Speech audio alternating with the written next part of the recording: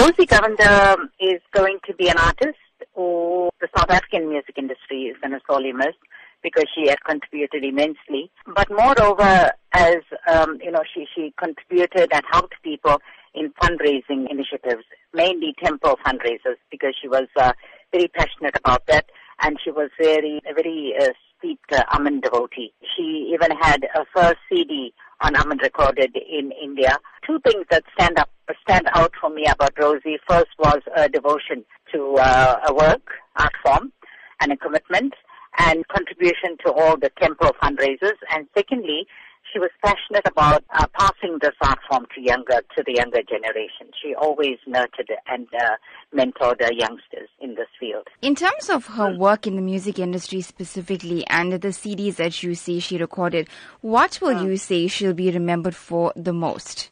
She was a self-taught musician. She didn't know any theory about music, but yet most of her original work, she wrote her own lyrics and composed her own music. And I think that's a big accolade for an artist. What would you say younger artists, up-and-coming artists, can take from the teachings of Rosy Govender? Humility, passion and commitment to the art form.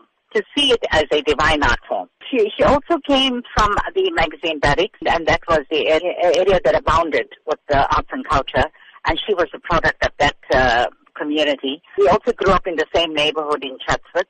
She had started off at the age of 12 singing. She sang for groups like she sang with the Lakshmi Stars.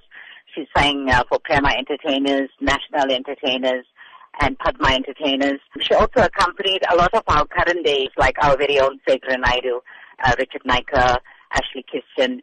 Very versatile someone. But I think more than the music, we'll remember her for the kind of person she was, kind, compassionate, humble, and rooted.